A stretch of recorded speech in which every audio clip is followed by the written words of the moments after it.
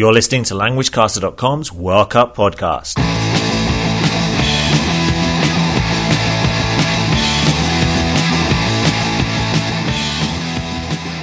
Hello everybody and welcome to the podcast for all fans of the World Cup and for those who wish to improve their English language skills.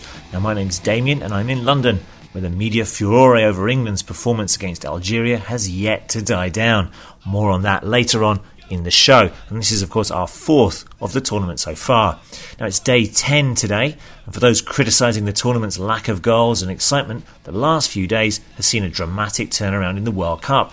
Mexico's thrilling win over France, come on, Argentina scoring 4 times, Greece scoring a goal and actually winning, Germany losing and missing a penalty, and yesterday's fantastic match between Cameroon and Denmark have all provided us with lots and lots of talking points. Now, Damon, of course, is in Tokyo and we'll be hearing from him later on in the show when he'll be giving us his opinion on that England game. And of course, he'll also be trying to catch up in the predictions battle, in which I have a very healthy lead indeed. We'll also have another World Cup phrase of the day, we'll be looking at your posts, and we have news of a competition where you can win an England shirt. Vous écoutez LanguageCaster.com.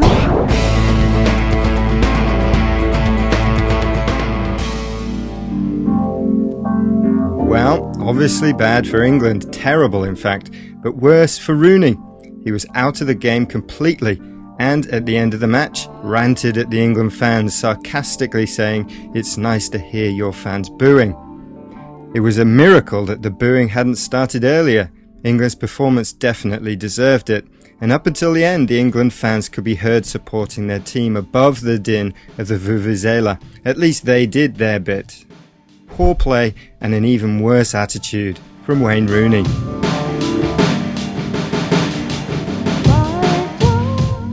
Well, that was Damon's take on the Algeria-England scoreless draw, which left fans here in the UK scratching their heads and wondering why players such as Rooney, Gerrard and Lampard have not performed for the country like they do for their clubs. Manager Fabio Capello puts it all down to pressure. The inability to cope with it is causing the team to malfunction. Surely these well-paid players are used to it. They play in the Champions League and are under close scrutiny from the media throughout their regular domestic season. And therein lies the crux of the matter. The World Cup is simply not a regular tournament. Fans who may not have watched any games during the year or even know what football is suddenly become experts overnight, fueled by the media's agenda. Everyone has an opinion, and thanks to wall-to-wall coverage here, is also a master tactician.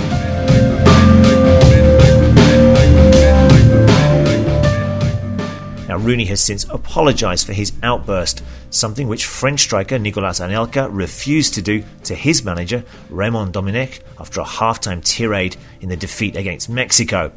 The French sports minister Roselyne Bachelot reckoned that the very high pressure weighing on Les Bleus does not authorise any form of slip-up. Well, a bit late for that then, as the rest of the French team will be following Anelka home very shortly. Another team going home early is Cameroon, many people's tips as the dark horses of the tournament. But with reports of infighting among players and huge pressure on manager Paul Le Guen, the indomitable Lions have been well beaten and are also out of the competition. Other teams that will have to face up to huge pressure over the next few days are Spain, who lost their first game to Switzerland, Germany, who unthinkably face elimination after losing and missing a penalty against Serbia, and Brazil manager Dunga, who is not only expected to win the World Cup, but to do so in style. Now that is pressure.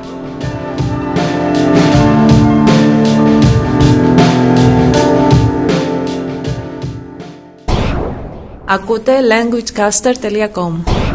Now, if you'd like to download the transcript for that report, you can do so by coming along to our site at languagecaster.com. So, which teams do you think best cope under the pressure of the World Cup? Many of you have already come along to the site and voted in our World Cup poll, which sees Brazil and Spain sharing top spot, closely followed by Argentina, although Mexico are now increasing their numbers as well. Now, if you come along to our site at languagecaster.com, you can find a page dedicated to the World Cup. Lots of resources there for learners and teachers of English, including audio files, reading posts, quizzes, and lots of football language explained. Now, next up, we have the World Cup phrase of the day. Yakety yak, and don't talk back. Yakety yak, yakety yak. Today's World Cup phrase of the day is the expression to be out of their depth. Like the last expression we looked at, to be out of their hands, this expression is not restricted to just football. The direct meaning of the phrase means someone is in deep water and is in danger of drowning. In football, to be out of their depth means that a team's skill level is low compared to their opponents. The team is finding it hard to compete with the opposition. Yesterday, although ranked in the top 10 by FIFA, England looked out of their depth against Algeria. They had a very poor performance, and it is difficult not to think that they are out of their depth at the World Cup. To be out of their depth. Now, at the start of the show, I mentioned a competition in which you can win an England World Cup top. And to have a chance, simply come along to our site and post a comment and tell us what's been your favourite moment of the World Cup so far. You'll be able to see that post on the front page. You'll then be entered into a draw with the winner claiming the shirt. We'll keep the competition open until the last group matches have been completed. That's next Friday, the 25th. Now, next up we have predictions.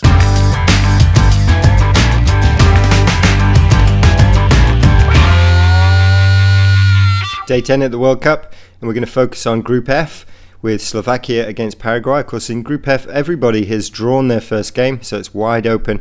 And I think this is also going to be a draw. Slovakia against Paraguay, 1-1 is my call. Then we've got Italy against New Zealand. There couldn't be another upset, could there? A la Switzerland against Spain. No, I don't think so. I think Italy are going to win this one 2-0. But New Zealand are still in with a shout in their last game maybe, and Italy will go top of their group. Then we've got Brazil against Ivory Coast in the pick of the day's action. I think everybody's looking forward to this one, and I think it's going to be a cracking game, but it's also going to be a 1-1 draw. Those are my predictions. I stemmed the flow yesterday, managing to get 4 points, and Damien also 4 points. I wonder if I can actually beat him today. No chance at all, mate. Now, here are my predictions for the Group F games today. I think Paraguay will be feeling good after their draw with Italy and should have enough for the Slovakian side, who must still be reeling after their draw with Minnows New Zealand. Now, talking of the All Whites, I don't think there'll be a shock when they face Italy and they're going to lose 1-0. Now, as Damon mentioned, the big game of the day is Brazil and the Ivory Coast from Group G. And I think the Ivory Coast are under no real pressure at all. But I still think Brazil will have too much for them and run out 2-1 winners. There are the predictions for the day. That's it for another Language Caster podcast. We'll be back next Tuesday and we'll be looking at England and Germany's chances of progressing. See you then.